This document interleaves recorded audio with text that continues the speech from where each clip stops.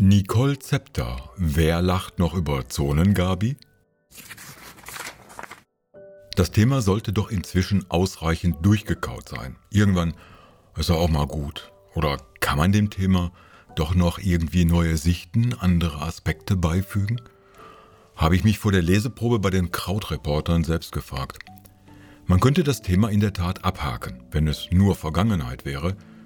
Aber noch immer sind viele der Schieflagen zwischen Ost und West nicht gerade gerückt. Noch immer sitzen in den Leitungspositionen der Unternehmen, Hochschulen und Medien fast nur westdeutsch sozialisierte Leute. Noch immer wird in Ostdeutschland weniger verdient als im Westen. Und noch immer ist von den Jammerossis die Rede, wenn die Sprache auf die neuen Bundesländer kommt.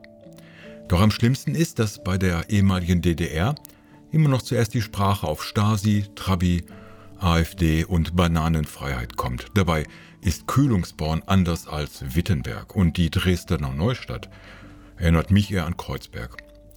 Stellt sich dazu die Frage, was denn die DDR gewesen sein soll. Die Menschen aus dem deutschen Osten gelten unverändert als rückständig, borniert und ein bisschen faul. Sie hätten ja nie richtiges Arbeiten begriffen.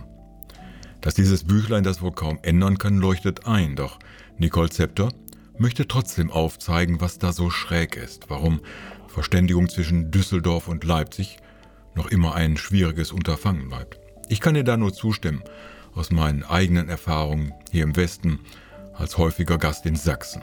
Im Westen grassieren diese Meinungen und Stereotypen, gerade bei den Leuten, die die Elbe noch nie in Richtung Osten überquert haben. Doch woher stammen diese Zuschreibungen? Ein Ausgangspunkt der Geschichte ist etwas, was auf dem Cover des Buches nur undeutlich zu erkennen ist. Die Titelseite des Satiremagazins Titanic vom November 1989. Als ich dieses Bild sah, wurde ich wütend. Zonengabi mit einer Banane in der Hand, die eine Gurke ist, weil es nichts mit Satire, geschweige denn mit Humor zu tun hat. Es ist einfach nur eine menschenverachtende Unverschämtheit. Aber wenn diese Vorurteile, dieses Herabblicken auf Menschen aus Ostdeutschland es sogar weit bis in linksliberale Kreise geschafft hat, muss die Situation bei Konservativen und beim Bevölkerungsdurchschnitt noch schlimmer, noch ärger sein. Es ist wirklich so, dass auch nach über 30 Jahren deutscher Einheit das Ossi beinahe ein Schimpfwort ist. Ostdeutsche seien rückständig, würden sich dauernd beklagen und wären dazu noch demokratieunfähig. Nicole Zepter holt an dieser Stelle einmal tief Luft und legt los. Geht noch einmal, weil auch Wessis manchmal etwas schwer von Begriff sind, zurück in die 80er. Nicht Kanzler Kohl hat die deutsche Einheit geschaffen. Es waren die Menschen auf den Straßen Leipzigs, Dresdens und in Ostberlin. Die Einheit ist der Verdienst des Ostens. Die Währungsunion war nicht das Traumziel der Menschen in der DDR.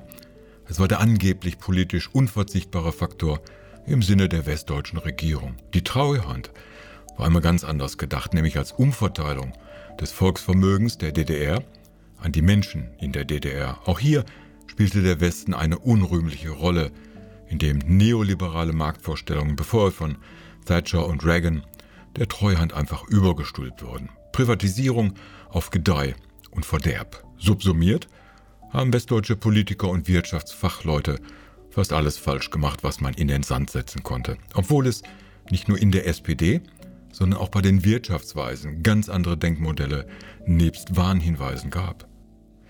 Was dabei aber kaum jemanden interessierte: die Westdeutschen machten weiter wie bisher. Die Ostdeutschen durften ihre Identität, ihre Kultur und ihre Lebensleistung entsorgen. Da wundert die Wut und die Enttäuschung da drüben wenig. Doch selbst davor stehen Wessis wie Ochs vor dem Berg. Nicole Zepters Buch ist jedoch keine Abrechnung, schon gar keine Anklage. Stammt Zepter doch selbst aus Westdeutschland und kann deshalb den Blick auf das Leben in den 80ern im Westen wagen. In dieser Zeit begann der Versuch der Aufarbeitung des dunkelsten Kapitels Deutschlands in Schulen wie in Medien. Scham war bis in die Jugend die Folge, als im Ausland nicht selten das Wort vom hässlichen Deutschen benutzt wurde. So gingen auch die Westdeutschen nicht unvorbelastet in das Abenteuer Wiedervereinigung, wenn auch mit einem vor sich hergetragenen Stolz auf den wirtschaftlichen und politischen Erfolg. Mir scheint nicht unwahrscheinlich, dass die inneren Verletzungen und Kränkungen dieser Zeit ein nicht zu vernachlässigender Teil der Geschichte waren. Der Meister tritt den Gesellen, der Geselle tritt den Lehrling und der Lehrling tritt auf der Stelle. Die Stärke des Buches ist die unverstellte und unvoreingenommene Sicht Nicole Zepters in beide Himmelsrichtungen. Die Wessis sind nicht einfach die Bösen, die Ossis nicht einfach die Opfer. Die Wiedervereinigung war ein Zusammenkommen unter ungünstigen Bedingungen, obwohl man nur hätte genauer hinhören müssen bei der Rede Angela Merkels in Halle am 3. Oktober 2021.